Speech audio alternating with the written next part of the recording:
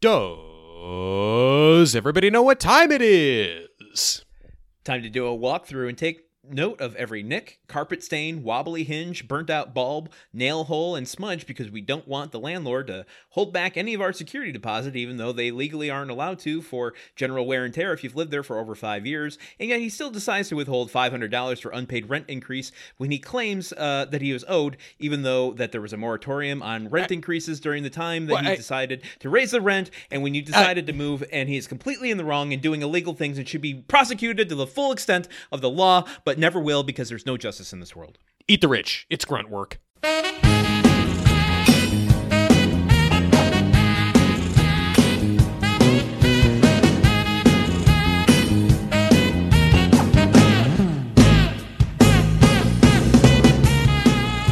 Al's house is a very, very, very fine house. With Wilson in the yard, Tim's lease can be so hard. But now everything is easy because of Grunt Work, the only podcast about the TV series Home Improvement that comes with free parking and an in-unit washer and dryer. I'm your host, Truman, the insecurity deposit man, Caps, and with me as always is my co-host, Landon, the rent control freak man, Solano. And Landon, I was so excited watching this episode because I don't think I know anyone who is more enthusiastic about renting property than you, as our cold open established.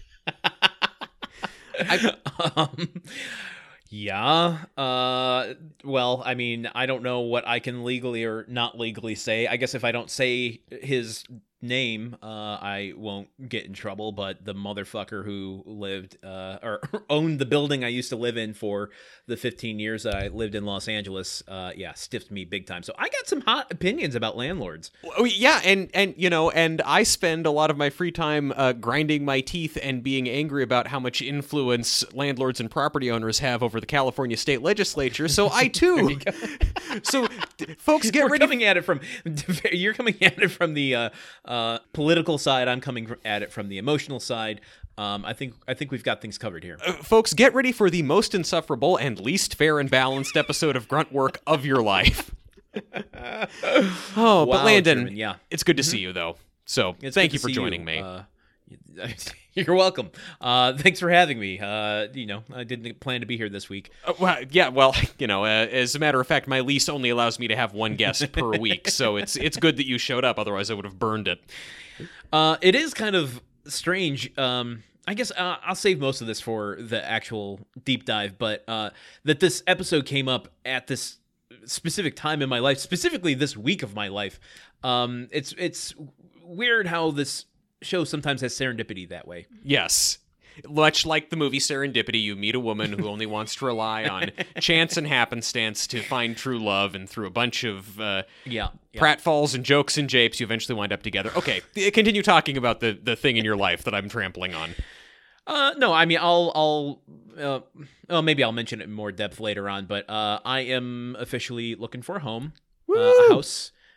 Part of the reason I moved out of California for. So it's starting to come together. It's terrifying and exciting. My friend who lives here is somebody who buys houses, fixes them up, and then rents them out. So that was also interesting because I spoke to him on my lunch break today about that very thing. So it felt like this episode came out of my life. That this episode is God telling you, hey, you're doing the right thing. You're following in Al's footsteps. See, this is the people that believe in fate and that sort of stuff. I do think it's one of those like really wild coincidences. I definitely don't believe in that stuff, so it is literally just a thing that happened, but it's interesting to me. Look, it is a wacky coincidence, and just for me as someone who has been living in the same old, I'm not going to say crappy, but definitely showing its age apartment for the past 10 years and is unable to leave because of how good the rent control is, and who has to do battle regularly with a very eccentric, very terrible landlord. This episode, like, this didn't feel like, oh, this is the perfect time and place for this episode to come into my life, so much as just, Oh, I relate more to this episode than almost any other episode of the show. It's not about fixing cars. It's about I hate my landlord. I want to ruin his life. Well, look, let's get into the episode. Let's jump in early this week. Yeah. But before we do, I want to send people on their way with our little game that we play to get them free months of patron. The patron over there. Mm-hmm. That their it's patron. A little game we call. It's a little game we call Secret Password to Pee-wee's Playhouse. It's where I have chosen a secret word, and if Truman says it at any point during this episode, all of our patrons over at patreon.com/gruntworkpod will get a free month of Patreon, which means if you aren't a patron and you decide to sign up that month, I believe I need to check the rule book. I believe you would get that month free. Yes. So you would get one free month before you start getting charged. So think about that, fools. This occurred to me when you were explaining it. I want to mention for listeners who may have committed the cardinal sin of being younger than Landon and I, on Pee-wee's Playhouse, there was a deal where there was a secret word, and if he inadvertently said the word, everyone screamed real loud. That's why Pee-wee's Playhouse comes into the name of the thing. Yeah. And also, I take it for granted everyone knows this. There's an even older game show called Password. Yes, and there was an Ang Lee movie. It was a I don't know. There was a movie called Code Talkers. It was definitely not an Ang Lee movie. I'm getting getting my filmmakers mixed up. But it was about people trying to find hidden passwords in codes. Oh, it was a John Woo movie. You know what? I'm going to cut this. It was Wind Talkers. Wind Talkers. I'm going to cut this entire reference out. Never before has a podcaster been so wrong about so many things in such a short amount of time. This is the Dunkirk of fuck-ups. And Dunkirk was a big fuck up in its own right. Please continue, Landon. Okay, I'm going to mute myself, Truman, so you can't hear me, and I'm going to tell these fine people what the secret word is. Yes. And they can play along in the anticipation of you saying it through this episode. So here we go. I am now muting myself. Truman, can you hear me? Okay. Folks, I'm going to keep it simple this week. We flew close to the sun last week, and Truman just barely missed it. We're gonna do it again this week. I don't know why. I like danger. This week's word is chic. Chic, as in fashion chic, and you'll see why as soon as we start the episode. Okay, Truman, how are you, sir? I'm good. I was thinking about if we did a podcast where we just discussed other productions by Wind Dancer Entertainment, we could call that podcast Wind Talkers. And I could hire Nicolas Cage probably to co-host it in my place because Nicolas Cage was in Wind Talkers. There you go. Or, alternately, we could start a TikTok channel where we post facts about wind and how atmospheric conditions determine how much wind there is going to be. And then we could be called Wind Talkers with 2 Ks and an O. Yes, that was as much wordplay as I could come up with in the space of that break. But in the future, if you talk for longer, I'll come up with more stupid wordplay. Fantastic. Okay. So what, Landon, on this podcast, we watch a TV series. It's called Home Improvement. I've heard of it. Listeners may be familiar with this concept because we talk about it in our intro, and it's also all over our podcatchers. Yes. What happened in this week's episode? I think I've boiled this one down. I tried to get it to one sentence, but it ended up being 2. But I think it's pretty succinct. You're getting these intros, these synopses down to haikus at this point. Now that's a challenge I'll accept. Okay, go for it. Next week. Yeah, next week I will do a haiku. Hold me to that. I will. Okay, here we go. This week, Tim and Jill buy a new house with the intent to rent. Al expresses interest in moving in, but after he does, a wedge is driven between him and Tim when Tim asks Al to sign an 18-page rental lease. It's good.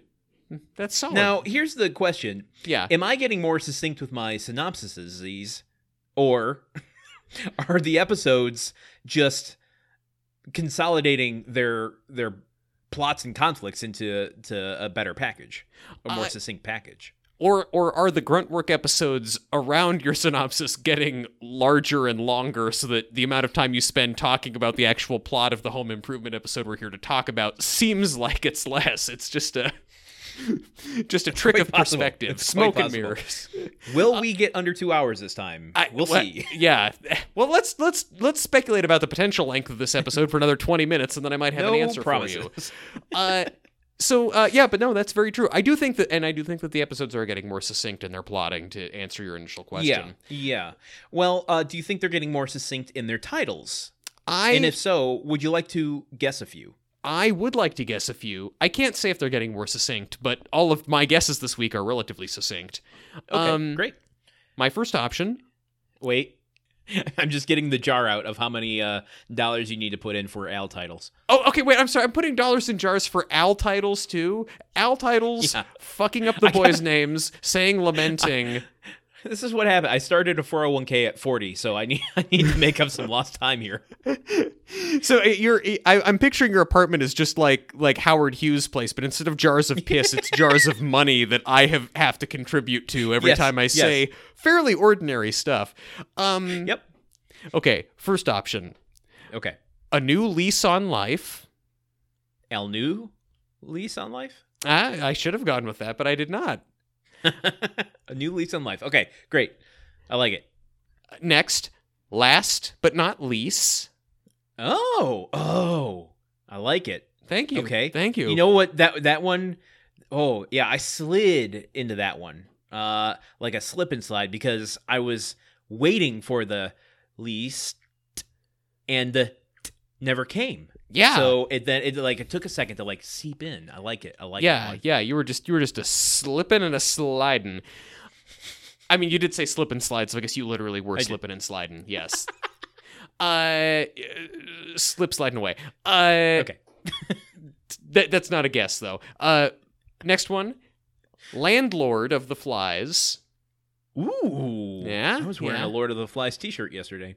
You want everyone in the neighborhood to know, hey, I'm into literature. Yeah. Sup? Listen, I read books in middle school. I'm an intellectual. Oh, that show Yellow Jackets? No, I preferred the book, actually. Okay, final option. All right. Rent Al property. Yeah, that's right, folks. I only did one. I had so many options. But you know what, though? Here's the thing. You saved it and you packed it where it was had the most impact. Oh, okay, you're on the verge of horny jail again, Landon, with the way you phrased that. You're packing heat on that one, brother. Yeah, I mean, Just I wanted a big old pocket full of heat. Well, and I mean, this episode does have a pocket full of heat in that it has a lot of Al content in it, and that's always that always heats things up. And presumably, the heat in this house is broken because Tim is a shit landlord. I'm gonna give you a clue for this week's title. I know that we skip over this sometimes, but I there's a chance you might get it if I give you the right clues here. So I'm trying to like get in the mindset of like playing a board game, and you know, you and I are on a team, and got to get you to guess it. So yeah, code names at a bachelor party. We've been here before. It's a phrasing you're very familiar with. You might have even done it in this episode already. And it's a title that has punctuation in it. Punctuation in it. Focus more on the first part of the clue. It's a One phrasing you're very familiar with, and you may have already done it in this episode. Phrasing I'm very familiar with. You know, for tenants. If you picked that as a title, I would have loved that. All landlords are bastards. Eat the landlords. It's a phrasing structure, not a. Oh man, well, it's kind of a specific phrase, but this is tough. I use so many phrasing structures, knowing that I've used it in this one. Is it it's something based off to this show? To this show. Something about home something, homeowner. I don't know, man. So much of this show is me trying to guess words at the last second, and I'm not getting it anymore. The title of this week's episode is Tim, the Landlord Taylor. Oh, dang it. Well, of course I did it in this episode. Tim, the Landlord Taylor. That's not bad. I don't mind that much. That's definitely a B+. I like that title. Yeah, I do too. It is a thing. This episode aired on February 3rd, 1998, directed by Pete Filsinger. He's coming back. I don't think he's been here since like beginning of season 6. So, we also have some writers, Eric Horsted, who we've seen before, but we have a new credit here. Bruce Bellacci. Bellacci.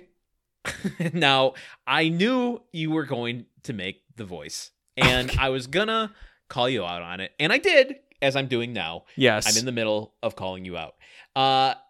The thing is, when you go to his IMDb page, his like photo looks like he's in House of the Gooch. he looks like the picture of the dude on the pizza box saying "Have a delicious day." No, I mean he kind of looks like Al Pacino in House of Gucci. Oh, he's got these big, thick. Well, whatever. I don't want to call out this guy's appearance, but he's got great big glasses. Oh my God! How do I continue doing a podcast after that?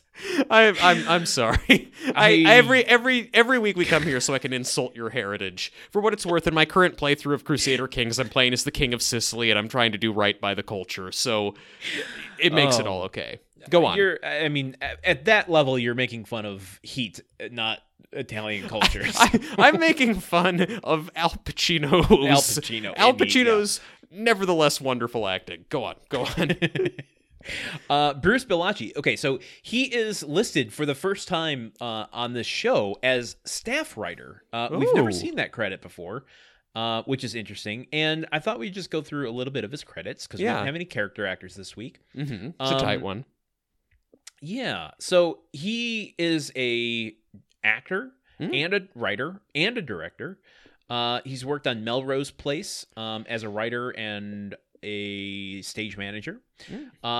He was an actor playing fucking Donnie, in 21 Jump Street. Like a child who wanders into a jump street. He was on CSI Miami and CSI Crime Scene Investigation. Ooh. Playing Ronnie. Shut the fuck up, Ronnie. You're like a child who wanders into the middle of a crime scene. As a writer, he wrote for Home Improvement, Melrose Place, and Pacific Blue. And he's got a couple things coming up. So I just thought that was interesting. We got a new guy to look at here. I know, and I felt the influence and the light touch of a new writer in this episode, which is why I would ask you, Landon, what were your personal reflections on what we saw this week? Did you also feel that? You know what, man? Okay, I was gonna just not acknowledge this, but I'm gonna. You know what? Okay. I'm going to do it. Acknowledge things, Landon. I'm going to do it and be professional. Good. Because I used to, before in the past, I would have been like, you know what? Warts and all. I'm not here for this episode. Mm-hmm. But I'm going to say, warts and all, and professional. I didn't write personal reflections. Wow. I forgot. That's fine. And I was rushing to watch this episode before we recorded, so I barely have notes for this episode. Hey, man, look, okay, well, right now, given the situation in Ukraine, I don't appreciate you being Russian. But what I can do for you, Landon, is I can start reflecting and see if my reflections spur any kind of off-the-dome reflections for you. Yeah, well, I can speak generally. Since you asked me first, I'll just kind of... it was a... Okay, I had a couple thoughts. I was going to bring one of these up in the deep dive, but I think it's maybe worth a longer conversation here. I want to get on Twitter. I wanna get in Richard Karn's DMs. Mm-hmm. I want the real story here. This is nothing new. You've wanted this for every episode. And I've had it a few times. Was this it's season 7, right? We're in the end game almost. Yes, Home Improvement end game. Are we setting up a Al Borland spinoff? Oh, giving him God. His own house, setting up a location where a second sitcom can start taking place. Like, It's a deep enough set. You know, you've got a kitchen, you've got a back room area.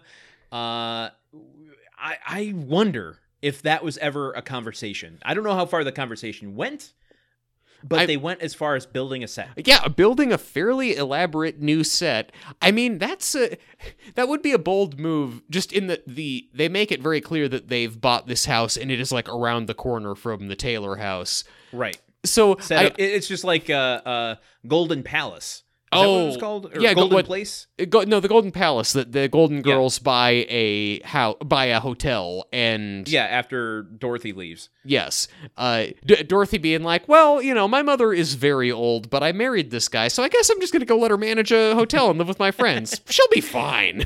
And then when that didn't go, most of the Golden Girls ended up on Empty Nest anyway. So yeah. And they did the same thing with Three's Company when we moved into Three's a Crowd, when Jack got his own bistro, even as late as The Office, trying to set up Schrute Farms. Okay, yes, and listen, we could do a whole podcast about the Schrute Farms backdoor pilot. The thing about a backdoor pilot for another series is that generally they try and set up who the other characters are and what else they'll be doing. I do love the notion of a spin-off of Home Improvement that is just about Tim being Al's landlord and Al making Tim miserable. Like, it's Home Improvement without any of the family stuff. It's just Tim, or like just Al devising ways to make Tim's life miserable as a shit landlord. Think of this, though. I mean, okay, so you've got the opportunity for Tim to arrive sometimes. Great. Mm-hmm. Okay, but you take any of the other characters on Home Improvement that weren't going to continue, that Tim Allen is clearly going on to be a star, and yes. Jonathan Taylor Thomas is clearly going on to college and his other aspirations. Yes. But you've got Brad. Yeah. You've got Mark. You've got Wilson. Harry and the boys, Harry and the guys. Yeah. That you can port over as, give them a little more recurring roles. Yeah. True. You've got Wilson, who is a neighbor and can do the same gag, just it's like the other side of the fence. That's like they just frame up the fence shots the opposite way. That would be pretty good. And right at this time, you've got Soul Man. So potentially an entire other show to pull characters from. Okay, shit. You know what, Landon? I was dubious at first, but actually, yeah, this is like Marvel Cinematic Universe. They could have actually, if they were really committed, if they had the people who work for Marvel now working for ABC at the time, yeah, they could have really franchised this out and built a big old world of Royal Oak. Well, I don't think it's that far out of the realm of possibility, because creating a new set for the potential of like, oh, if this hits, we're going to have a huge hit on our hands. Like, we'll eat the cost of building a new set for, the potential of that. Mm-hmm. And, they've, as we just went through, there's a history behind doing that earlier than this show and long after this show. So it had backdoor pilot vibes to me. I see that. I did not feel that in the moment, but I want to believe that that's what they were doing, but I guess then if I believe that was what they were doing, I will be mad that I didn't get that beautiful world. Yeah, well, we rarely get what we want in life. You can't always, in fact. That's something that I've long said. I wrote that phrase. You did. Yeah. But you know what? I think there is something I can get that I want, which is your personal reflections. Well, thank you for asking, Landon. I liked this episode. I liked it a lot. And the main reason is that this feels like the exact thing we were asking for in season 3. It's an episode where Tim is being a total dick to Al. Like, all Al is trying to do is be a friend to Tim. Though. A tolerable dick. A much more tolerable dick. But still, it's like Al is being his normal, sweet and outgoing and wonderful self. And Tim is being, pretty rude in terms of like 18-page lease, fingerprinting, checks, like all this stuff, all this needless stuff that is making Al's life worse. And it's the same vibe as Roomy for Improvement. It's the same vibe as Tim burning down Al's ice fishing shack because he's not paying attention. Like when Al wants to, Al is explicitly wanting to spend that time hanging out with Tim and Tim is ignoring him. Like all those times it felt like Tim was getting off the hook. This episode, it's like, it starts off with Tim being a dick with this lease, and then the rest of the episode is Al being like, well, you were a dick about this lease, so I'll be a dick right back, and actually, it's worse for you. How do you like me now, bitch? And I really loved seeing that. It was so satisfying, and it felt like something that we've been waiting for so long. Very, very true. Yes. No, it was satisfying in a way that I don't know, the show hasn't quite given us before. At least not to this extent. I think there have been moments, but there is something very joyous about Al eating an apple over Tim's shoulder, knowing he has the upper hand.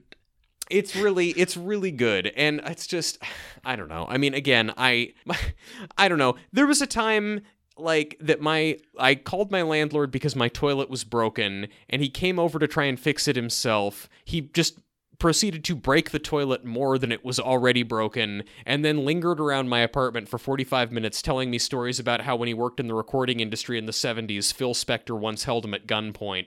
And I'm just sitting like, God. So I watch You an weren't episode. kidding about it being eccentric. Oh, he's a bad dude. He's just like a really he's a bad dude who I don't like at all. But Here's hoping he doesn't listen to this show. you know, I'm pretty sure I'm pretty sure that none of our listeners, no matter how good of sleuths they are, can figure out who owns my apartment complex. And B, this man doesn't listen to me when I say, "Hey, there's things broken in the building you own.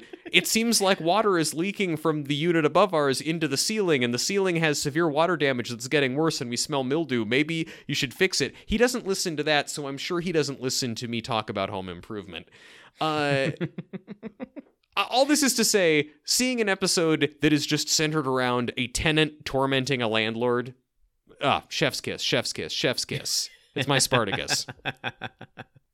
Well, then, let's get our money in order so we can approach a mortgage specialist in order to take out a home loan and on a new place where we can fix it up and rent to tenants for a nice little supplemental income that will help pay our fatalistic addiction to the deep dive.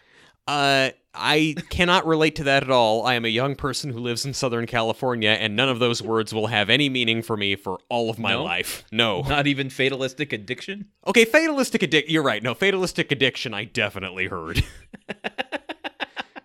So, we open at home where Jill, a home much in need of improvement. Well, I mean, it's more like laptop improvement because Jill's laptop is old. Oh my God.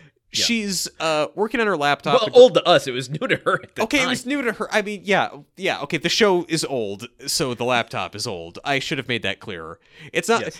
There was no such thing in 1997 as an old laptop. Like the oldest laptop was like 3 years old back then. So Jill is at home working on her laptop. Grunt Creep is washing the windows. That's what he was doing. Yeah, he's dangling and washing. No, I didn't see him at all. Oh man, you gotta look out for that guy, man. Okay, all right. He's like No, Tinkerbell. I got the episode playing. He's not. He's not there if you don't believe in him. Brad comes home late from work at the mall. He has bought a snazzy brand new shirt that he's super proud of, and suggests to Jill that she's never seen a shirt like it before. And Jill says that yes, she has seen a black shirt with loads of multicolored dots on it because, dramatic reveal, Randy is wearing the exact same shirt in unison. Oh man. The most 90s sitcom bit. That very short cold open takes us to our credits. Small correction, just so I can cut off 8,000 people sending us emails, and they go to me. So if you're making a mistake, I gotta field them. Not my problem. It's a brown shirt, not a black shirt. Okay. So you're saying Brad is a brown shirt? Interesting. More Italian history, folks. I wasn't sure what happened in this moment, whether the subconscious memory of my brain decided to draw forth what happens, or if we are so entrenched in sitcom mode now with Home Improvement that I knew what was coming. Like, before he took his coat off, I was like, oh, he bought the same shirt as Randy. Wow. And thus it happened. I don't have a memory of it being a through line through the whole episode. I just was able to kind of like sixth sense that moment, but that happened. I was genuinely shocked by it. I think because I haven't watched Saved by the Bell or Full House or something. Like, I haven't watched like really 90s sitcoms to have that. Like, I haven't watched a lot of 2 Dates to the Prom kind of stuff. So I was not expecting this at all, and taking it fully on Yeah. the chin and just realizing the potential that it held was a delicious moment for me. I love Brad and Randy having bought the same shirt. Now as you say it, like it could quite well have been a memory of this episode, but I'm certain that they did something similar to this on Saved by the Bell or a similar type of show. So it could just be a trope of this. I would say it probably could even go back to Three's Company with Jack getting the same shirt as Larry. Yeah. Possibly. Yeah, Both that going out on a double date and ended up wearing the same thing. I mean, it's a comedy bit that, from a budgetary perspective, all it requires is a copy of the same wardrobe piece. It's pretty. Yeah. I feel like it's popular for that reason. Possibly. It was a pretty short, to the point cold open. Didn't really set up anything except for the I don't know. I hesitant to even call it a subplot. But, yeah, it's really not. It's a costume plot. Yeah, I don't know. Yeah, short cold open. I guess the only big takeaway from that is, oh yeah, Brad still works for that cool guy at the mall. I wish we knew more about that. Yet another sitcom that I feel like they teased for us with that episode. I don't know. Maybe he'll make an appearance again. Oh, God willing. But yeah, I mean, I don't know. Not a whole lot in that scene, really. It's just they're wearing the same shirt, and it's funny. Yep. And well, it's funny. I didn't see the grunt creep. For one thing, I did after you said it. I've got the episode playing in the background. They have really played with like the depth of field that the grunt creep can interact with now. Like before, it was like he's only in the foreground because then they would have to like mask him out of like behind a couch and put him somewhere within the depth of field of the set. And so I'm really impressed that he's like outside the window behind Jill, and he falls off the scaffolding. The level, I mean, the animation's about the same, but the extra work that goes into making him feel part of the depth of the set is really interesting to me. If this show was still on the air, they would have Andy Serkis as the grunt creep every episode. It would be Gollum levels of production. Yeah, I don't know. Short scene, not much to comment on. We come back from the theme song, I know we get a shopping bag transition to the theme song, and from that we come back, and the scene's basically continuing. Yeah. Tim comes home with some rental property information, I should say, that they've had their eye on for a while, and Brad and Randy are still fighting over the shirt. Tim makes fun of them for wearing the same shirt. Humpty and Dumpty, I think he called them. Yes. But tells Jill, hey, the house that we had our eye on is dropped by $2,000. I think they're ready to sell. Jill's like, oh, really? Okay, well, I think maybe it's time to do this. Meanwhile, Brad and Randy try to interject, and yeah, I don't know. That's basically it. I mean, they decide they're going to move forward on this rental property. Yeah, which is when they first said, "Oh, this rental property we've been talking about." I was like, "Oh yeah, that rental property up at the lake that you were talking about in the first episode of the season." And the other pilot. Yeah, it took me until this show constantly is trying to reinvent itself, and ABC just slaps it down. No, keep doing the same thing.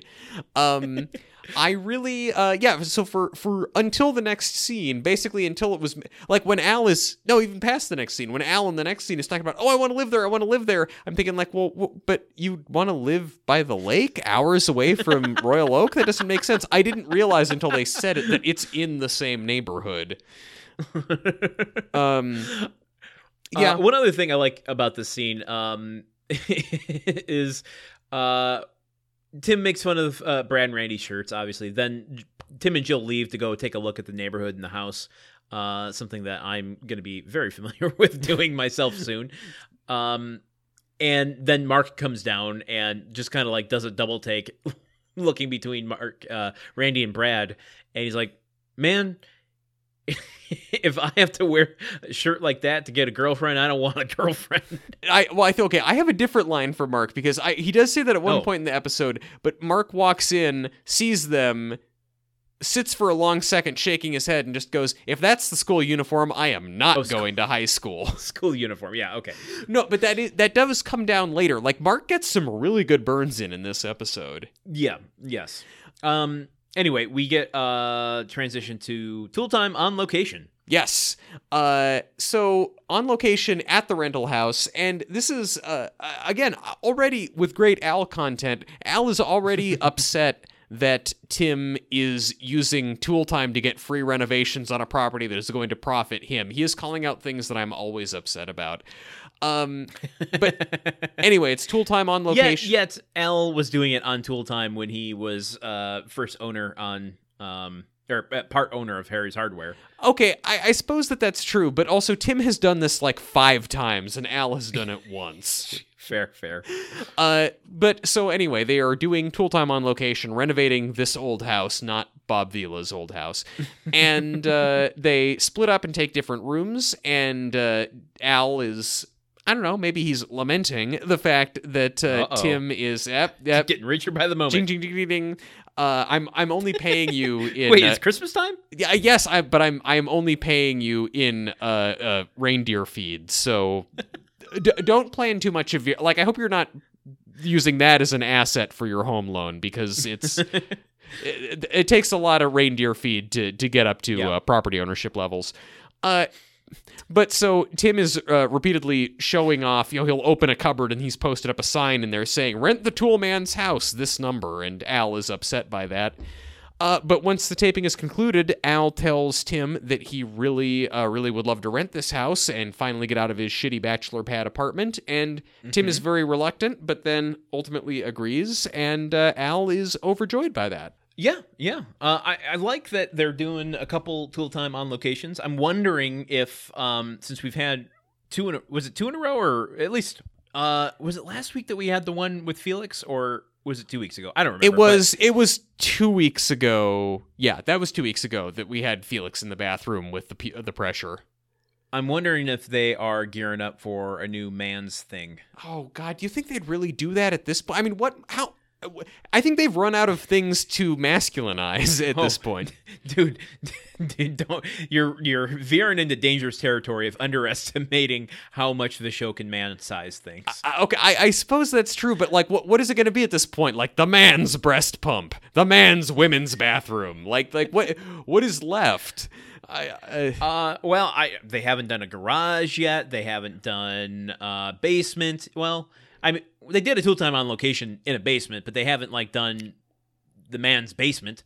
Okay, yeah, I guess the man's basement. They haven't done the man's Parisian drawing room. They haven't done the man's conservatory, the man's ballroom. I'm really just going off of the clue board at this point. Yeah. Okay, so I had a couple notes about what was happening here. Yes. One, let's just acknowledge Tim has gone full Jay Leno. Yep. Wait, denim shirt, denim pants. Oh, okay. I'm sorry. I just said yep to that, and then I thought, wait, I'm not sure what you mean by the fact that he's gone full Jay Leno, because he's already pretty close. He's a guy with a TV show who's very enthusiastic about cars. I feel like he's been riding that lightning for a long time. Okay, but he's got a Canadian tuxedo going. That is full Jay. Okay, the more important thing that I noticed in this, and I think you might have as well, maybe, I don't know, someone is scoping out a heist. Really? I didn't notice this. There's just after Tool Time has wrapped, they're not even recording anymore. There's just a suspicious woman or what looks like someone in a woman's wig walking through the background in a full painter's uniform. Whoa. Okay. Now, I didn't see that mainly because I'm not paying that close attention to the backgrounds, I guess. But wouldn't it be fucked up if only you saw that in your version of it and no one else saw it in theirs? And that's like a whole horror Ghost movie. Painter. Yeah, exactly. The Ghost Painter. When an ordinary home improvement podcaster sees a mysterious figure in the background of one episode of a show, he unlocks a portal to hell. That would be terrifying. Yeah. It would be spooktacular. I don't. It's kind of a 21st century Lovecraftian thing. Like, is this going to lead me to madness? I don't know. This show's already led you to madness. Is he going to lead you back from madness? True. Can you be led back from madness? Lovecraft never got that far. Yes, it's too indescribable for him.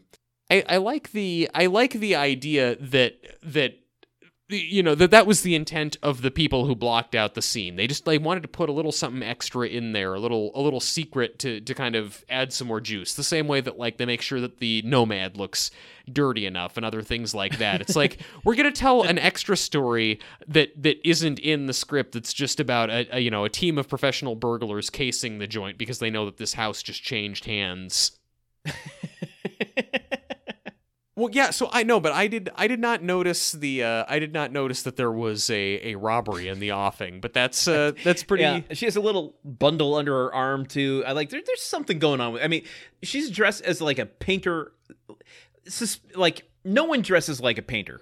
You know, when you're painting, you've got you look like Al Borland, right? Yeah. And you've just got maybe some stray paint in your beard. Yeah. This is she has a white cap on with a white painter's smock, button up with white painter's smocky pants and white shoes, just crossing through the background, carrying some sort of suspicious bundle. I do think she's scoping the place for structural, okay, how many guards are there? What exits are not secure? What's the best time of day to get through here? This is just a level in Hitman 3. Yeah, she's just trying to infiltrate the perimeter. Alternately, this is a serial killer who has been using the vacant house as kind of a base of operations to dismember bodies and has shown up with a dead body. It's shit. And that would be a really great episode of Dexter where it's oh no, my stash house is being used as a on location tool time episode. I'm also into that idea. So, something that I like from this scene is that in the middle of them taping, Jill just walks into the house with a shower curtain and a bunch of other stuff, and the reaction from Tim and Al, professional broadcasters, is just oh, hi, Jill. Hey, everybody, this is my wife. And Jill's wait, are you taping? I don't have makeup on. And she throws the shower curtain over her face. I just love how loosey-goosey it is. Yeah, it was a callback, I think, to season 2 when the same thing happened. Oh my God, was it Bubble Toil and Trouble? It was Bubble Toil and Trouble. It's they open and she's got the box of tampons or something, and she just that's runs season out of 1, frame. baby. Oh wow. Man. Oof. This episode had some callback action going in it. I felt like they were referencing stuff that we'd seen before.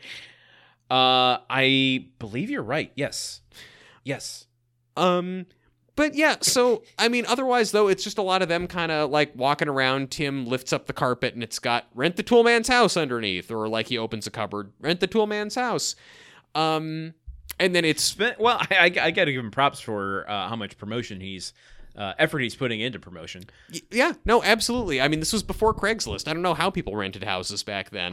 I guess they had their tool shows do free promotion for them. Exactly. I also, so, when Al says that he wants to live there and Jill hears it, and Jill is encouraging Tim, and Tim is initially saying, I don't want Al living around the corner from me. I gotta admit, that's not a bad thing to not want your friend to live right around the corner from you, especially when he's someone like Al who has a demonstrated tendency to be a little bit clingy. I get wanting to have that buffer. Not that I still don't wish that you lived in the apartment above mine and we could just hang out all the time. I mean, that's still the dream that I want, and I am still planning to move into your basement when you buy the house. But it's I hear what you're saying, though. On some level, it is better as a dream than a reality. Yes, because you got to have those uncomfortable conversations about boundaries and practicalities, realisms. Yeah. What does this actually look like? Yeah, it would be nice to just walk down and hang out, but I don't want you Kramering every time you have a harebrained scheme. Yeah. Best case scenario, it's a King of the Hill thing where you just drink beer together in the alley. Worst case scenario, it's a Seinfeld thing where he is barging into your house at all hours. I don't know why Jerry put up with it. He was such a stickler for so many other things. Why have an open door policy with Kramer? I don't know why Jerry lives in New York City in the 90s and is not locking his door. I mean, crime rates were pretty rowdy back then. That's true, but he is at the end of the hallway. And, well, I don't know. I mean, Kramer was attracting some suspicious characters. Yeah, so you've got Newman prowling around and all of Kramer's weird friends, and you're like, yeah, I'm not going to lock the door with this parade of totally normal dudes coming in and out of the apartment across the hall. Oddly, Newman always knocked. True. That's the one civilized thing about Newman. Man, are we becoming a Seinfeld podcast now, too? We've abandoned Frasier and Kibosh Cheers? on that. Okay. Yada, yada, yada. We go to the next scene. We get a no pets transition back home where same shirt troubles continue. They're going to go bowling, I think it was. Day 2 of the same shirt crisis. They are double dating, actually. Yes. Brad and Samantha, who we met last week, are going on a double date with Randy and Lauren. And they both go down for the date, finding that they're both wearing the same ridiculous shirt that I'm sure I own something very similar to. It looks like a shirt that a waiter at a Johnny Rockets type 50s throwback establishment would wear. Like a person you put on that shirt and you immediately have a 50% chance of starting every conversation with the words, "Hey, Daddy-o." You're correct. Yes. I'm just again. I could smell the pomade the second I saw that shirt. But yes, so but there is this dispute because they're both wearing the same shirt and it's date night, but they have a shirt. I guess they have a shirt calendar or some agreement that this is Randy's day to wear the shirt, but now Samantha likes the shirt. So. I know. Now, Truman, I would say their problem is that they don't have a calendar, which is why they didn't know whose day it was to wear the shirt. Oh no, we're talking about calendars. Wait, you brought it up. I brought it up. Okay, you know what, Landon? You have to put some arbitrary amount of money in some jar that belongs to me. How about that? How does it feel now? But you're the one who said it. I don't know, but you like it, so I get it sucks when someone else makes up the jar rules. I shouldn't have to put money in a jar for saying lamenting, but you decided that was a problem. So, and then during this scene, Jill suggests doing a coin flip to figure out who gets the shirt, and then Tim comes home. She borrows it from Mark. Which yes. I want to just circle back to in a minute. Well, we will circle back to that. And then Tim comes home with an 18-page lease that he wants Al to sign, and there's a lot of talk about how stringent and wild this very long lease is and how he expects all of these character references from Al and credit history and fingerprints and all these other things. Yeah. In fact, I got the sense that Al already signed it. Yeah. Maybe not, because I think he goes back in a minute with an addendum, but yes, he's at least done the references and research on Al's background. Yeah. For this. It's I don't know. So my main notes for this scene were mostly the least important part of the scene, which was on brand is strong. I know. It's between Jill and Mark, and because when she goes to flip the coin for Brad and Randy, who's going to wear the shirt, she goes to Mark. She's like, "Mark, do you have a coin?" And he pulls a quarter out of his pocket and gives it to her, and he's like, "Now, before I give this to you, I'm gonna need this back." And Jill doesn't quite know how to respond to this. She's like, "Okay," and then she goes through the process, and then Brad and Randy, turns out Brad has to take the shirt back, and Randy gets to wear it. They walk off. Dispute settled, and Jill's gonna go back to her paper. As soon as she turns around, Mark is standing right in front of her face with his hand up. He's like, "Aren't you forgetting something?" Like real big Night to Dismember vibes. And Jill does something that just it cracked me up so much. It was very weird, like good weird, but weird. Perfect. This episode has a lot of really great comic timing because they just stand there staring at each other for a second before she scrunches up her face and pinches his cheek and says, "I love you." and then reluctantly gives him back the quarter. I love that they just, for this one scene, build in this notion of Mark is stingy about his quarters, and then Jill doesn't want to give the quarter back initially and is trying to weasel out of it. Oh man, I Very like funny. I don't know. I really like that they are giving now that Mark is quote unquote the weird one, that they are now just giving him weird jokes and weird bits and a kind of his own weird sassiness. See, it sucks that it had to take so long because we could have been benefiting from this for seasons now. Well, I mean, like, because Randy was the funny one, and now Randy is the sexy one who's a liberal, and that's his piece. So now Mark has to become the funny one. Comedy abhors a vacuum. I have always said that. That is why our night's episode about our robotic floor vacuums was really not funny, and we apologize to all of you. Comedy hated it. Listeners hate it. Everyone hates it. This scene also, in talking about Al's credit check, Tim mentions that he's learned that in 1987 Al bounced an $8 check at Cheese World. I mean, that's, oh man, that's, there is so much humor in that to me. Like, I'm someone who patronizes cheese shops. I love it. But the thought of writing a check for cheese is really good. For $8 worth of cheese. Now, but okay, in 1987, $8 bought you more cheese than it does now. Fair point. And we liked it. So we get a moving box transition to Al's new home, the rental property, and Al is unpacking by himself. Yeah. Come on. You're right next Set door. your landlord stuff aside for a second and help a friend move. Okay. The whole conflict of this episode is Tim won't set his landlord shit aside for a second. I mean, I agree. It sucks that Al's doing this alone. Okay, where's Wilson? Where's Harry? Where's Benny, for that matter, just to mooch off the pizza and the jerky? Fuck them all. Yeah, fuck them all, I say. Yeah, if it was F, marry, kill, it would just be F, all of them, the entire cast. Horny Jail is calling your name. So Tim comes in and he has, I don't know if it's the agreement he needs him to sign or just the addendum, but he's written an addendum for Al to sign to the 18-page rental agreement saying, thou shalt not have gravy in the bedroom. Yes. And Al's like, what? Okay, listen, this is getting a little bit far. And Tim's like, well, it's just, to protect the both of us. And Al's like, okay, well, if that's the case, then this window is a little sticky and this door hinge is a little wobbly. So, in the lease, it says that you are responsible for all repairs.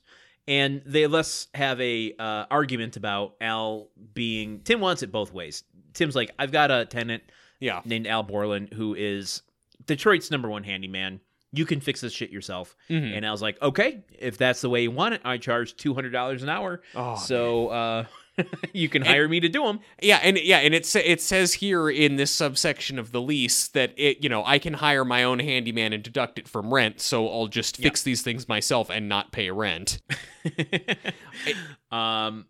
This was a very energizing scene. I would compare this to in the movie Punch Drunk Love when Adam Sandler beats up like 3 dudes in like 1 second and then just calmly hands the crowbar back to the 4th dude and implicitly instructs him to go back and tell the people who sent him what he just did. Like, I felt that kind of triumph watching Al completely twist the knife and Tim recognize like, oh shit, all the stuff I put in the lease is working against me now. Oh, so good. Yeah, it just so it kind of continues with Tim's kind of faraway stare of realizing, he's been burnt by his own fire, and Al kind of putting his arm around him, going, "It'll all be good, buddy," and thus begins a montage of Al just looking over Tim's shoulder, not only as a tenant but also as a handyman, criticizing how Tim is fixing things. Yeah. It's really funny. We get a lot of scene slide transitions from one moment to the next. Tim is reaching for an oil can while Al is sitting in a chair. He's doing nothing but watching Tim reach for the oil can. That is what I loved best. The only way he could be less helpful is if he was moving the oil can further away from Tim. He's sitting in a rocking chair, too. Yes. And he's like, well, according to the rental agreement, I'm not allowed to do that. So it's all on you. He's got a clipboard. He's like, sorry, landlord, no can do. According to Public Act 27 of 1917, that's not the tenant's responsibility. My notes here are just boom over and over again. Oh, wait, no. I'm sorry to keep cutting you off. Sorry, that's not the tenant's responsibility. Tim goes, then what is the tenant's responsibility? And Al goes, I believe it's to pay rent and not eat gravy in the bedroom. Just perfect. Then we get a gravy boat transition to the next thing that needs fixing, which is the doorknobs. And Tim is doing a screwdriver while Al is eating an apple over his shoulder. And he criticizes Tim for taking too long. The line that Al has is great, but what transpires here? Well, no, the line is, Tim says, are you going to eat that apple the whole time I'm fixing this doorknob? And Al goes, no, at the rate you're going, I'll be able to fit in 2 pears and a plum. I love how much roughage Al gets in his diet. That's really good. And wordplay. Yeah, I really liked the alliteration there. I don't know. 2 pears and a plum is about the best fruit combination for comedy that you can come up with. Yeah, for taste there might be better options, but for comedy you can't do much better. That is the cellar door of comedy fruit pairings. Anyway, the scene kind of extends after this, and Tim starts talking about, well, one thing I do have in the lease is the right to evict any tenant. And so that starts getting thrown on the table, and Al's like, you're not going to evict me. And Tim's like, well, maybe I will, maybe I won't. Why don't you try me? And I think lawsuit is thrown around for a second, and yes. They leave with a big wedge between the two of them. Yes, this is the scene where Al is asking Tim to look at something in the chimney, and Tim says Al could do it himself, and Al says, yeah, I'll charge $200 an hour for that. And Tim indignantly says, you'd charge me for this? And Al pulls out the lease and goes, I'm just exercising my tenant's rights. And oh my... Again, I'm just bludgeoning the horse of like, this episode was so cathartic to me, but to wave a lease in your landlord's face and yell tenant's rights at him, oh God. Take me now, God. I do love that that Tim is a landlord for 24 to 36 hours, and he gets to the point of trying to evict his tenant. Like, it takes so little time for Tim to prove that he is not well equipped for this job. I would not want Tim Taylor as a landlord. No, I would not. I really wouldn't want I wouldn't want Tim Taylor as a mechanic. I wouldn't want Tim Taylor living in my town. I wouldn't want to be able to turn on the TV and see his show. You might go to the mall where he's doing a public appearance. Yeah. And your life would be in danger. I might have just a random reindeer fly out of somewhere and hit my car because his lighting display has gotten out of hand. Let's not even talk about barbecues. No, God. I mean, I'm still at risk of barbecues, even if I'm on the other side of the country from where Tim Taylor lives. I'm in the same neighborhood as Tim Allen, unfortunately. Yeah. So after this montage, back home, Jill is outraged and actually, wait. I'm sorry. I just charged ahead. Did you have anything about the montage that I'm buffaloing past? No. The 2 pears and a plum was my favorite line. I do have some stuff about the decor, but I'm gonna get into that in the next scene, actually. Okay. So back home, Jill is lamenting the fact that Tim is trying to evict Al. Money. Ding, ding, ding, ding, ding, ding. That's a slot machine noise that I really half-assed because it's been so long since I've been in a casino. Not that that's a bad thing, really. Jill points out that Tim put all kinds of unethical stuff in the lease, and it's really just fair play. And Jill is saying, Jill is basically feeling sorry for Al, and Tim is saying that no, everyone should feel sorry for Tim because of how much Al is using him and hurting him. And and Tim is just talking about how they're going to fight this thing in court, and Jill asks how their work relationship will suffer because of this, and Tim doesn't care because he'd rather not have to do work for Al. So Jill goes over to go see Al, and Tim tries to take a nap, Dagwood style, facing the couch cushions. Okay. Now, hold on. I'm holding. I've got 2 things to bring up. One is related and one is unrelated. So I guess let's do the related one first. Yes, sounds like a good plan. Isn't Jill co-owner? That's a very good point. Point. Wouldn't she be co-landlord? I mean, I guess that stands to reason. Like, unless there's special paperwork that just says that Tim is in charge of actually managing the property and Jill is like a silent partner. I mean, they certainly set this episode up, and he even refers to her on the Tool Time location scene as, this is my business partner. True. Yeah, I don't know why. Yeah, actually, it seems like Jill would have some say in this situation. Maybe she is co-landlord, but like clearly sees this is going to be a lot of work and has school and other stuff to do, and it's like, I can't get in the middle of my husband and his friend and coworker fucking each other over with lease paperwork. I have a midterm or something. Could be. I'm just gonna let this work itself out. Okay, here's the other one, and I can already hear you and our listeners rolling their eyes. Okay, I'm doing my eye exercises now, so don't strain anything. We've seen in this season multiple appearances of Seanzilla. Okay, yeah, okay. Where is he now? Correct? That is, we have seen him a couple times. That is correct. We have seen some Zills. He's not here. Mm-hmm. There's a shot where Tim goes on the couch, as you said, and Jill walks over, and we get a full clear shot, more than we've seen on the show often, of the entire fireplace. Mm-hmm. And there's not a single Seanzilla to be seen. So what I'm wondering, if you're looking at the pattern here, is he appears and disappears. Yeah. Which means that when he appears, it has to be with intent. And when he disappears, why? It brings the question as to who's taking him away and for what reason. I think that if we take the Seanzilla has agency route and that Seanzilla is going places on his own, Godzilla traditionally is no big fan of housing. He destroys lots of buildings. He doesn't like it when human beings live indoors. Is Godzilla the ultimate NIMBY? I kind of think so. But so maybe the reason he's not around is because he knows that this episode is all about a person living in a house, and he's like, if I can't destroy it, I don't want to be a part of this. I'm going to take 5. I'm going to go destroy a very small version of Tokyo in someone's model train set. Okay, I mean, I'll buy that as the fictional theory route. Yeah. What do we do about the real world conspiracy of the set designers and prop handlers putting or not putting Godzilla in their frame? I mean, they're doing it with intention, so what are they trying to tell us?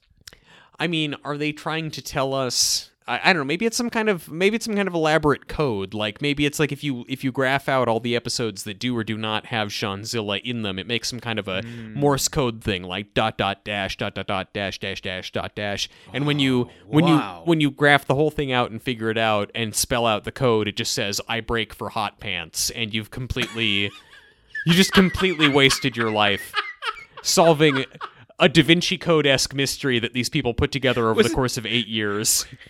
Wasn't that the level of detail they did on like Silicon Valley, the TV show, where they had a conference with like a huge screen of binary code behind them, and it actually translated to something? I mean, yeah, they wouldn't shock me that Silicon Valley did that. It's no different than like, I don't know, Futurama having coded alien languages in the background and like the fans trying to decode them over the course of the season and inventing new math for episodes to work out. Yeah, I would not be surprised at all if that's the case. So if other shows are secretly putting messages into their stews, I mean, that obviously Home Improvement, the most sophisticated and forward-looking TV series of the 90s, which was a statement that I would have been making in jest for most of the duration of this show, but as we've gone through the transitions at this point, it's really kind of picked up to the point that it is actually, I think, one of the better shows on TV at this point in time.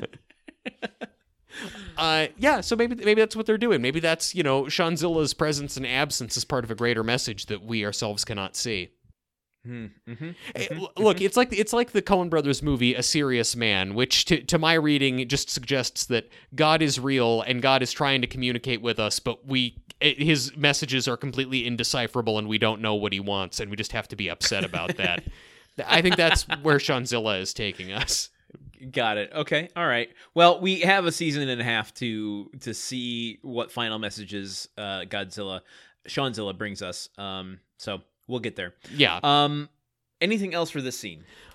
Okay, yeah, one other thing from this scene. Tim says that he's going to fight this court case all the way to the Supreme Court, and Jill says, "You won't stand a chance. Sandra Day O'Connor is going to love Al." And I you know what? I don't know. I think it's funny when Home Improvement talks about Supreme Court justices. And like now it's canon. Sandra Day O'Connor is big on Al Borland. Let me look up some of her other. You keep going. I'm going to look up some of her judicial rulings and see if there's anything in there that indicates a preference for flannel. If ever Taylor versus Borland showed up, she would throw out all of the ballots voting for Tim and go in favor of Al. Well, after Jill leaves, Tim gets up because he hears some banging outside, and who's that banging on their icicles? Of course, it's Wilson. Of course. And what is he banging with? A gigantic battle axe, because why not? Yeah, I love that the battle axe, they reveal it, and it doesn't even get a laugh. No. It's a really good bit, because at first it just looks like a stick, and then he pulls it down, and there's a huge axe head on it. And it's covering his face. That's the they're kind of doing two jokes at once. It's like, hey, Wilson has an axe. Of course he has an axe, but also the axe is covering his face because that's the thing we do with Wilson. Multiple layers to the Wilson jokes. Anyway, Tim kind of tells Wilson about the Al situation, and Wilson's like, well, maybe you're being a dick, dude. Well, maybe you shouldn't have written up an 18-page lease. Yes. You ever think about that? Tim had not thought about that. He did not. Wilson kind of turns him around, and Tim's like, "You're right. I should probably go talk to Al." Yes. So I'm skipping over a lot of details. Yeah. No, that's fine. That's we're fast jamming it, so we can slow jam it.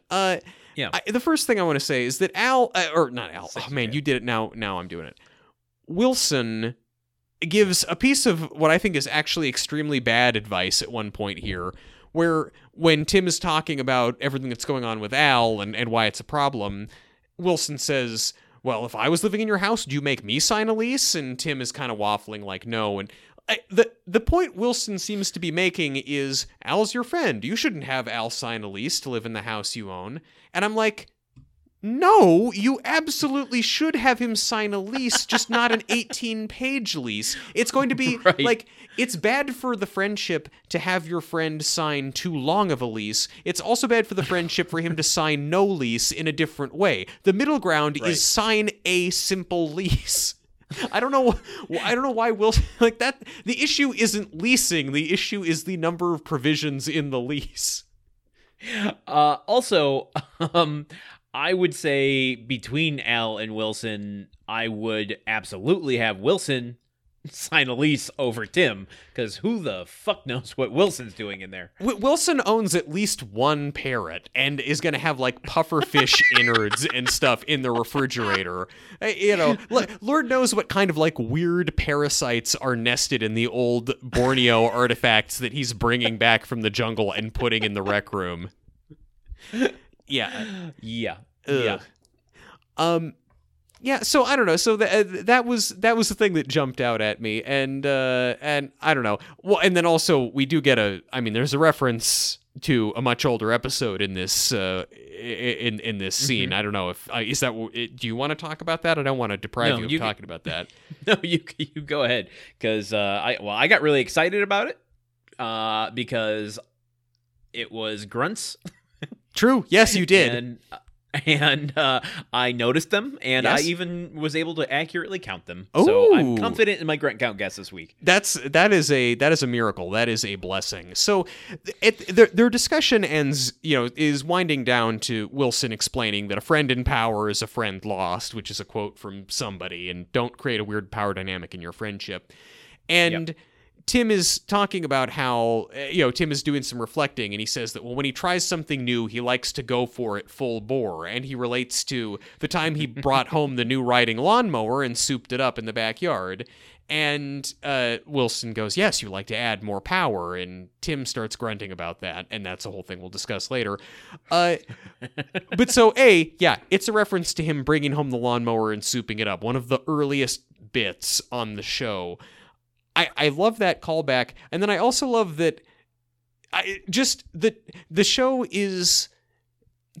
has done this before, where it kind of like introduces Tim being into a new thing and says, hey guys, here's the way that Tim adds more power to this. Like when that one episode where Tim is the audiophile and he soups up his stereo so much that like the note breaks all the glass in the house. It's like, look, that's how Tim would add more power to this thing. This is how Tim would add more power to a bathroom or a kitchen. Yeah. So now it's like the show has been on long enough, we've gotten to, here's how Tim would add more power to a residential property lease agreement. If the show stayed on, it's like, here's how Tim would add more power to search engine optimization. Here's how Tim would add more power to Facebook's poke function. I mean, I'm not entirely sure they didn't go there with Last Man Standing. He was on the internet a lot. I know that much. That's where he went wrong. Putting Tim on the internet is like, letting Skynet take control of the nuclear missiles. Okay, so before we leave the scene, what does Tim say about Al's history at the cheese factory? Okay, well, so he said earlier that he bounced the check at Cheese World, and then says that now, as like Wilson has asked him, well, what are you getting out of all this? What are you gaining? He says, well, I've potentially lost a friend, and all I've gained is that the folks at Cheese World carved my head out of cheese. I don't know why investigating about a $8 bounced check 10 years ago is going to get you a cheese carving of your head. I don't understand how you get from point A to point B in that situation. Well, at the risk of, I don't know, I'm not even going to go there. I was going to go into some voodoo doll stuff, but maybe it's not a thing of honor. Maybe it's this is cursed dolls sort of situation. Yeah, this is not a place of honor. It's like where you bury the nuclear waste. There's big spikes coming out of the ground around that joke. We should just go the other way. There is no great deed commemorated here. There is no great humor. Well, no, but there is terror as Tim turns into a pile of cheese. Oh, man. And a rat jumps out of frame and goes for his jugular. I want your real-world reaction. I just texted you.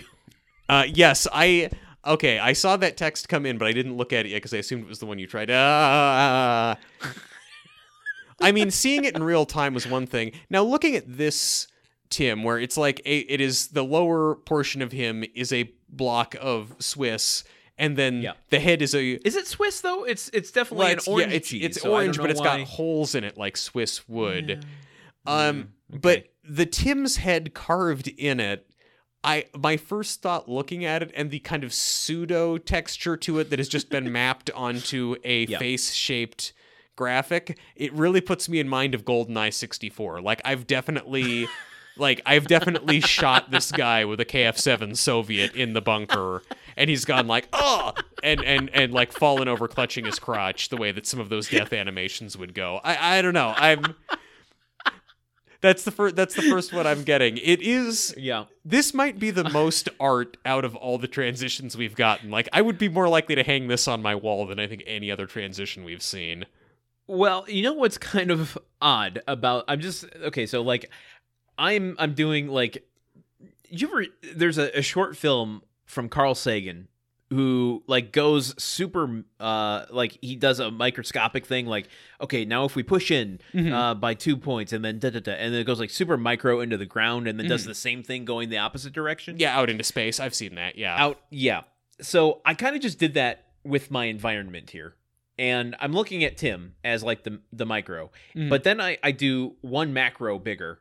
And I see that Tim, as cheese, as this golden cheese, is looking downward off of my screen at a golden head of Jean-Luc Picard. Oh, well, then I got you. Yeah, it's his little friend. Yeah, you got me. And Jean-Luc Picard, this golden bust, is staring directly at me, and I've got my colored lights on to a golden hue. Oh my God. So right this second, there are 3 golden heads staring at one another in a good, bad, and the ugly standoff.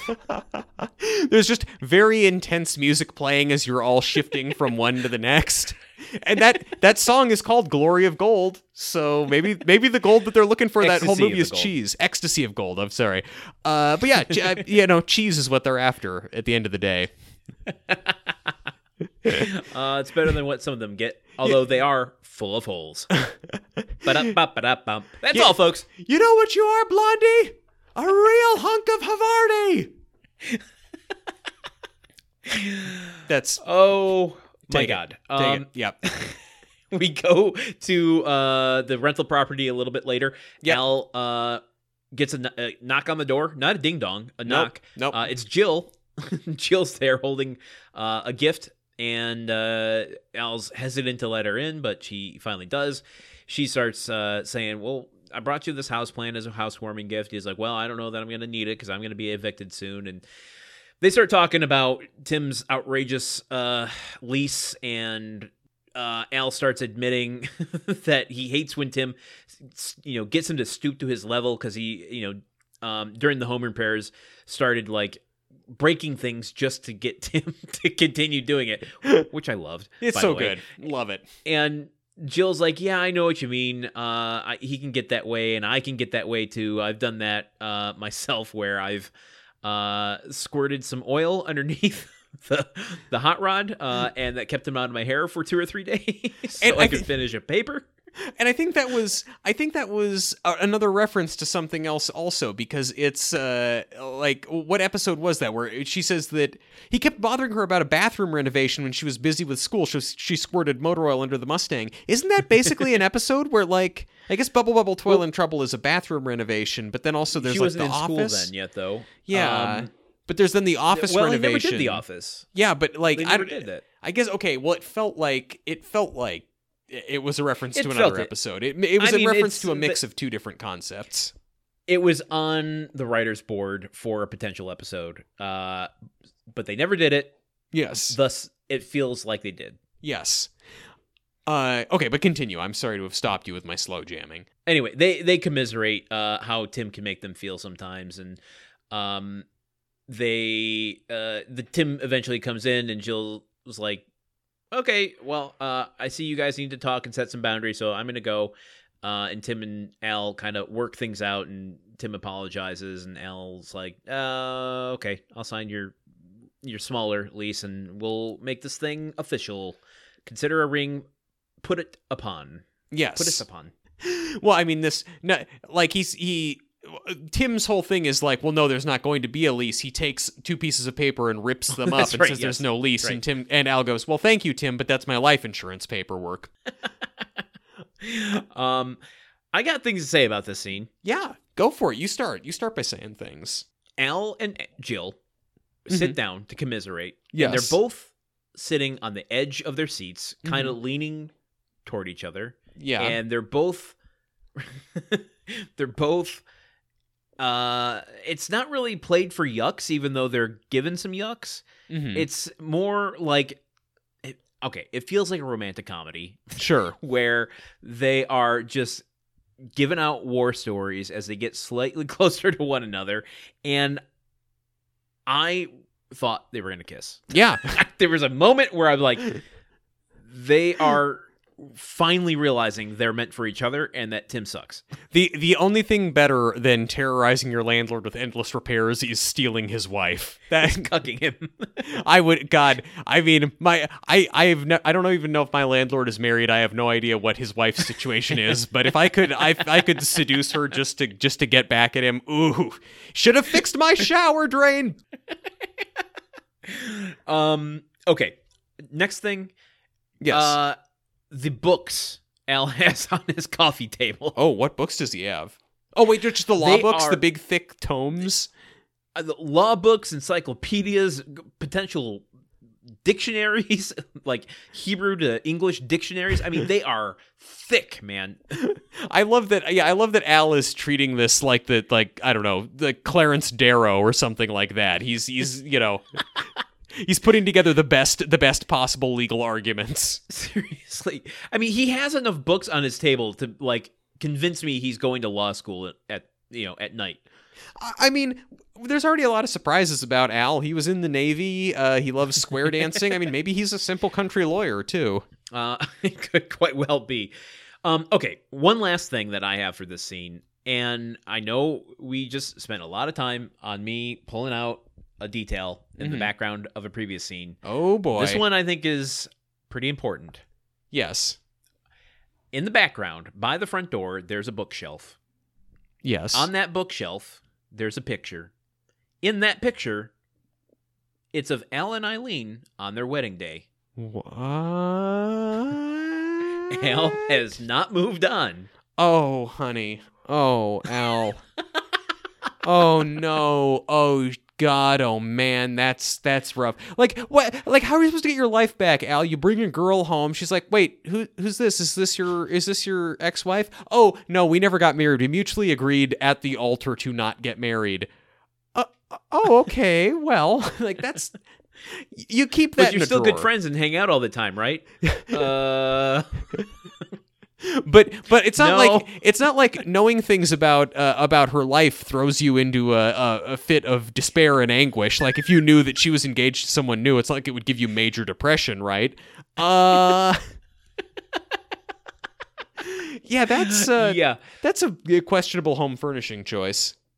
I agree with you. But it's there, and we got to deal with it. It is canon. Oof. Yeah, that's a big deal. I have a background thing. I don't want to cut off your thing, though. Do you have more things? Well, hey, listen. This is the 90s. John Wayne Bobbitt was a thing. Okay, well, and now that's a really funny joke. I don't want to like discount that by talking over it. I do want to say I think we made a joke about a general joke about penis cutting off before when I said cut off your thing, but you did better with it on the second go around, I think, than we did the first time. Good. So what I would just say, like, there's a bit in an earlier scene where there is some, like, Tim is talking about how he's ran Phil's who's Phil? Ran Al's fingerprints and how, oh yeah, but he it's either a computer error or he was involved in mail fraud in Texas 10 years ago. In this scene, Al just references out of the blue that Tim has been having federal marshals hound him over some mail fraud rap. And the way he says this, and the audience reaction, there is an audible gasp from someone in the audience, like, and we see Richard Karn, for kind of a second, in character, make a face as though like, oh shit, I've said too much. So this kind of suggests to me that Al Borland committed mail fraud in Texas many years ago and is kind of like buried it or run away from it, and now he's like, I don't know, Robert De Niro in Heat. I guess we did Al Pacino, now he's Robert De Niro. He just like lives very, he's built a new life for himself, and he's kind of like tries to keep quiet about it, but he doesn't have anything in his life he can't walk away from in 30 seconds if he feels the heat around the corner, which maybe is why he broke things off with Eileen. Well, it was mutual. Let's just say that between him and Eileen. Yeah. But that's not to say she didn't discover it. And that was a big cause in leading her to say, maybe this isn't the life for me. Maybe I don't want to live on the run with you. Maybe I don't want to be looking out the window at any given second, wondering if that unmarked car across the street is going to take away my husband in handcuffs, or a sniper is going to pick him off while he's grilling in the backyard. Yes. At any given time. Not every woman is like Andie MacDowell in Heat, who is seemingly just willing to leave her entire life behind to go off with Robert De Niro as soon as his crimes get out of control.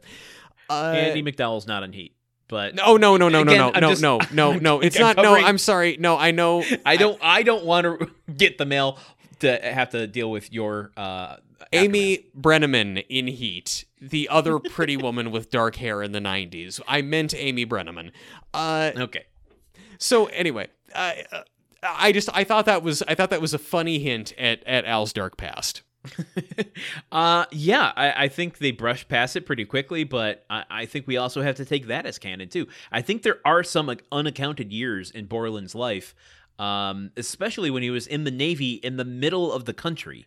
Yeah, that is true. I mean, I don't know. I mean, maybe that's just like, maybe they just said that he was posted there because actually he was with some Black Ops unit in Grenada or something like that.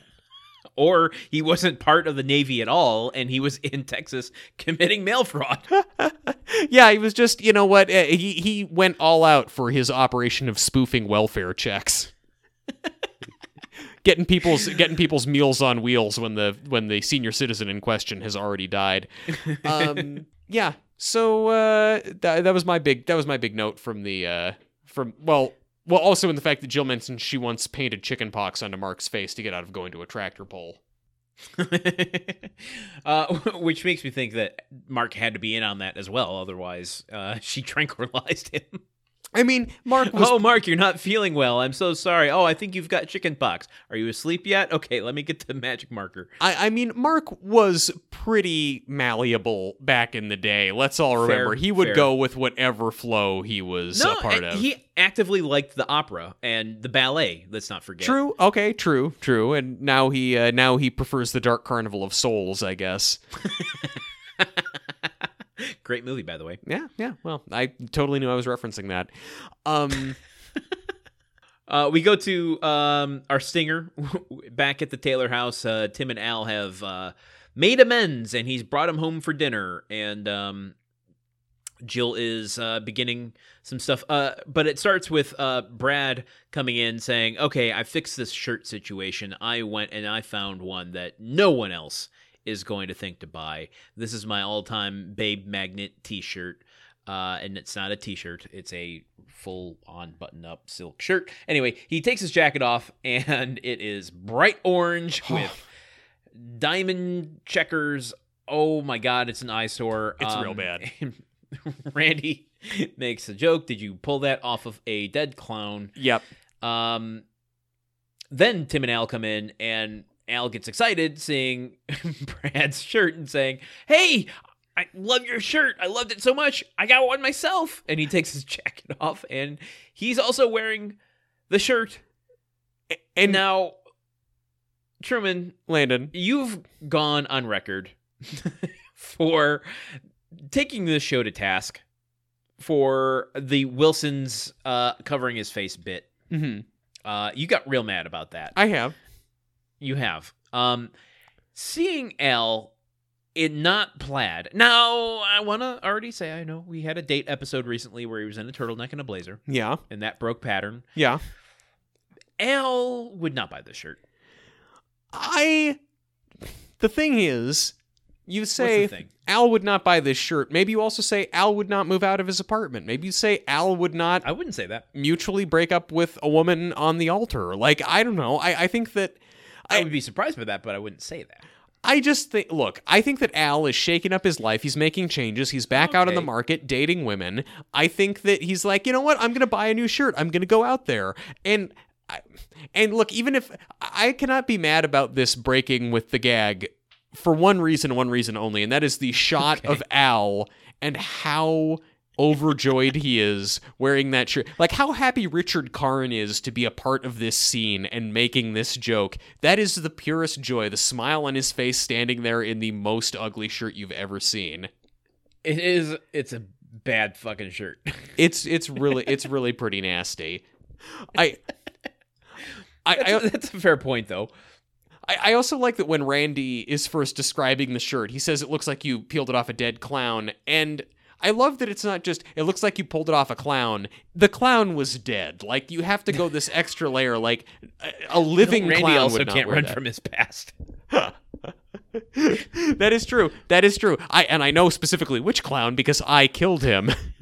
But it also put me in mind. I mean, before Randy even made that joke, I couldn't remember the name of Wilson's clown, but I'm like, is that the top part of Wilson's clown costume? Yeah, it depends on if it's covered in seltzer or not, or CGI seltzer. CGI seltzer. Oh my God. Oh, Landon has pulled the picture for me. Oh God. This might become my new backdrop on my computer. It's just so... He's so happy about this shirt, guys. He's... Oh. It is honestly like a drug looking at this, and not just because of the multicolored hallucination of the shirt. So, yeah, I don't know. That's kind of it for our episode. We go to some outtakes shortly thereafter. My notes for them, we basically get 2 outtakes. My notes were Tim tears, Al fucks.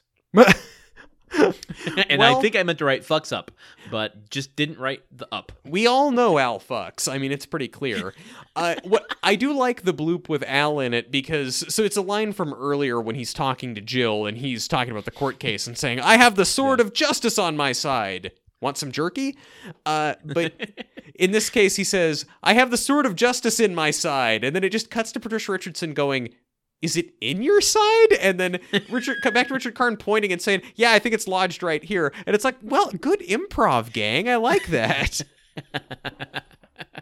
Yeah, it was a heartwarming moment to see it. You know, you don't get bloops between Patricia Richardson and Richard Karn very often. So yeah, because there's professionals.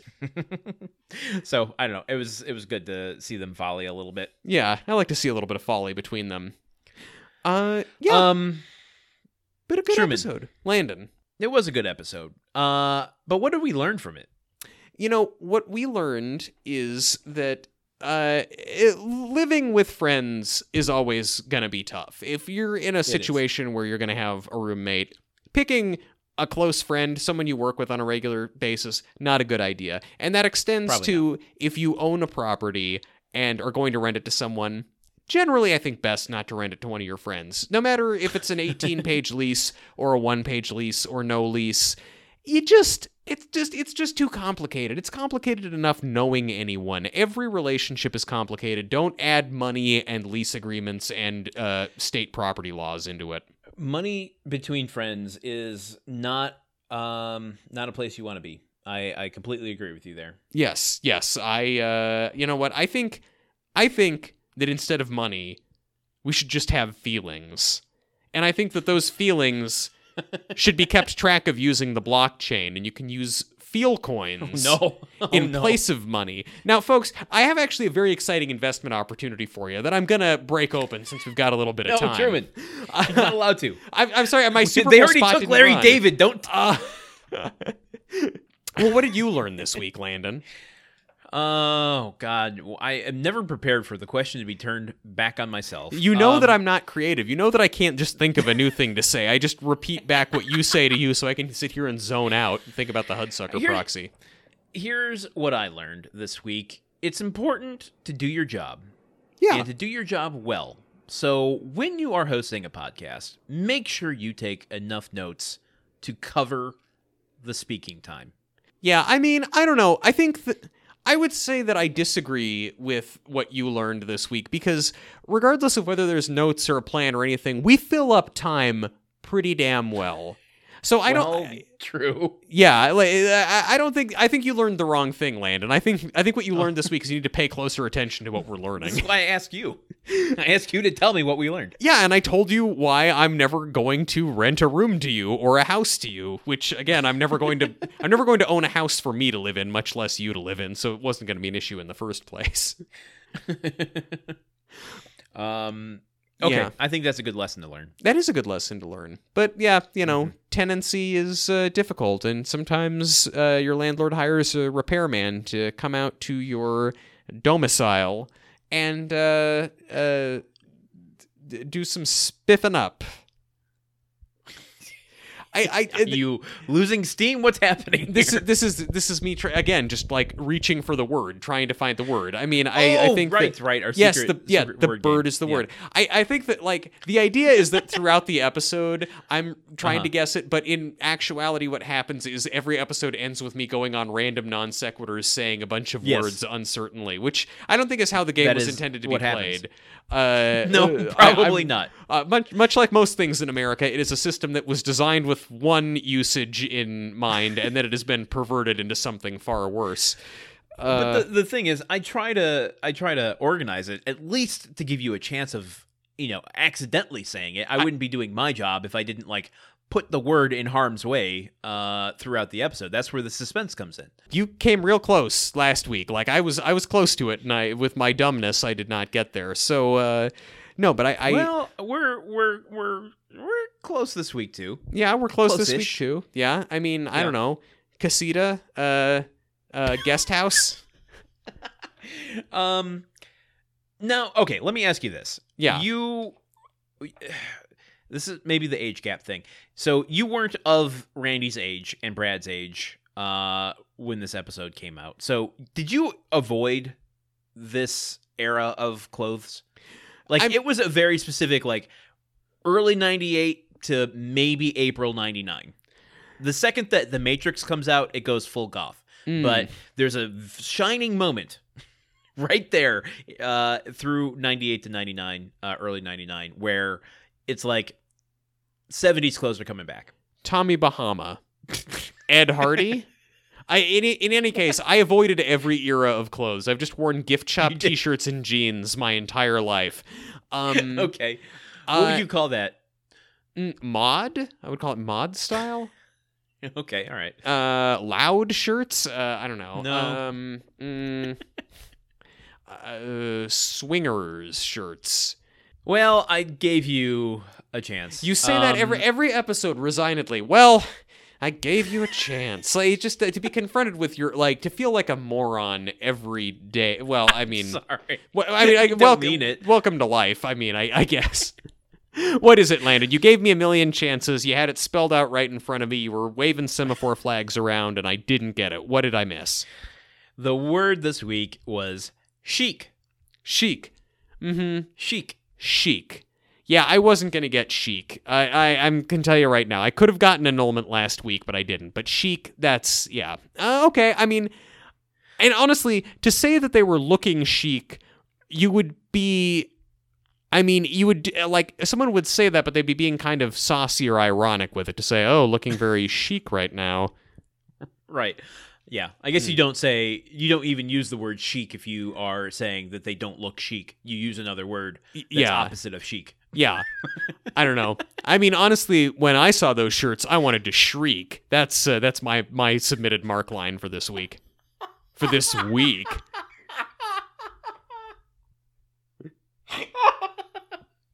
Oh my God. And then Tim comes in and goes oh God, your shirt's blinding me, Al, and all I did was take a peek.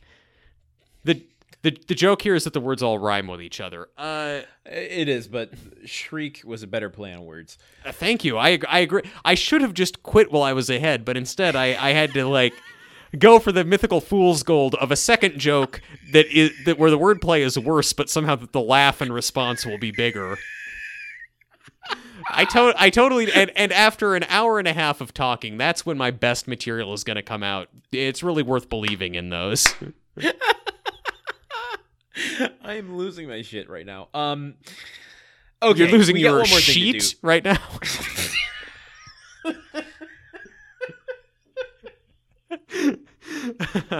Okay, all right. There's one more thing to do, and what that thing is that the grunt count. So Landon, how many grunts in this here episode of Home Improvement? Truman. Landon, we got a classic grunt cluster. We I did. mean, it was like when Nintendo decided to put out its limited edition NES. God, I'm forgetting. This metaphor is falling apart really fast. Yeah. The what was their handheld system before the Switch? The Advance. When yeah. they decided to put out the NES version limited edition of the Game Boy Advance, whereas this is exactly, and because you could play the old NES games on it the way that they were meant to be played in your hands, and it was the perfect little reminder of what grunts used to be. Yes, I agree.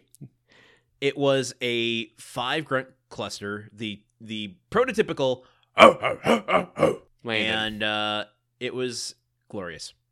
You are correct. It was a 5 grunt cluster, and it was glorious, and it's one of the higher grunt counts of the season, and it's all because of property lease clauses. That's right, folks. Tim grunted more talking about a lease than he did talking about, like, leading a bunch of auto shop students over to work on a car together. Well, I mean, is it a sort of subtle reference at promotion for another property that has to do with clauses? Oh, I see. Yeah, so Yeah, it was. That movie was very icy because it took place in winter. And Wilson was knocking icicles off of his off of his roof, so that was a reference to the thing I just said on the podcast all those years later. Yeah, it could be like this episode about a lease with lots of clauses, just like forcing people to think about Tim Allen and clause in the same sentence. That's some very early kind of subliminal marketing stuff, I think. Or not. Or all of this is bullshit. Maybe this isn't even an episode of Home Improvement. Who knows? Maybe not. Maybe this isn't even an episode of Grunt Work. Oh, shit. Podcast dedicated to the TV show Home Improvement. God, we're looping back to the intro. What? You thought this was going to be under 2 hours. Ugh. I don't know what to say. I think we're done with the episode. I think this is going to be under 2 hours. Let's take it home. You know that the podcast is good when the hosts are marveling at the fact that the podcast is when they're almost more thankful to not have to talk to each other anymore than you are that you don't have to listen to them anymore.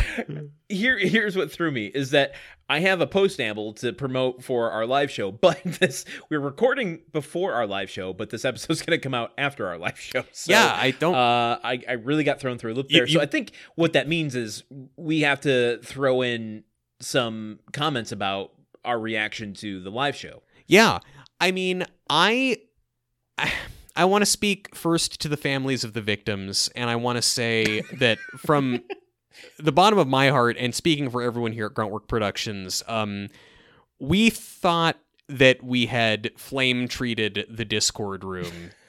We had assurances from the fire marshal, and obviously we should have double-checked that. So that's, I think, where I want to start. Landon, I mean, would you like to take the floor? Yeah, absolutely. I want to thank everyone for bearing with us when our own version of the Grunt Creep gained sentience and took over the podcast for about 2 hours. Yeah. I really respect him trying, even though he doesn't have vocal cords and was trying to communicate just with his squeaky hinges. We gave him the stage to speak, and he took a mile. Yeah. I apologize for the time it took, but trying to be a platform to raise those sorts of voices. Yeah, we and I think that in retrospect, we wanted to give voice to unheard anthropomorphized sitcom logos, and I think what we realized from that experience is that we chose the wrong sitcom logo. So chose the wrong sitcom. Period. Yeah, well, yeah, that may also be the case. But anyway, next live show we're going to do the Roseanne logo. I'm sure it won't say anything remotely controversial. Dear God. Yeah. But yeah, so no, I mean, other than that, yeah, just I guess please don't sue us for everything that happened that night. But other than that, it was a great show, and I was really happy to be able to hang out with everybody. Yeah, likewise. And if you want access to that show, you had to be there live or become a patron over at patreon.com/gruntworkpod, where you can listen to that bonus episode now. If you're just tuning in and haven't heard anything about the show, we covered the pilot episode of Soul Man with Dan Aykroyd. Lots of flips. Oh my God, when he dances in that intro, I can't handle it. I can't handle it. We're gonna break down. We're gonna break down live on camera watching that. We did that in the past. Yes, we did. Well, yes, you're right, Landon. I'm sorry, kayfabe still up. Yeah, we did that. So yeah, you could do that over there at patreon.com/gruntworkpod to get access to that bonus episode. I guess that's it for this episode. Shall we go into the outro? I think we shall, Landon. Okay, Gruntwork is made possible by our patrons. If you enjoyed today's episode and want to help us create the show, consider becoming an official Grunthead sponsor over at patreon.com/gruntworkpod. Leave us a rating and review wherever you listen to podcasts. It's the fastest, easiest way to support us and really goes a long way to help others find the show. Stop by to say hi to us on Twitter or Instagram at gruntworkpod, or visit our website at www.gruntworkpodcast.com/apartments. where you can also see other information about today's episode and sign up for our weekly newsletter, be notified whenever a new episode is released. And until next week, when we bring you another episode. Wait, well, what's going to happen between now and next week, Landon? What do you have planned for me? Oh, Truman. Oh, God. you got to sign this 18-page podcasting agreement. Sleeping with one eye open. Oh, boy. Next week, Home Improvement. Me, Landon Solano. And I, Truman Caps. Plus, remember, if you're a renter, you really need to familiarize yourself with landlord-tenant laws in your state so you can keep your security deposit if you have to break your lease under certain circumstances.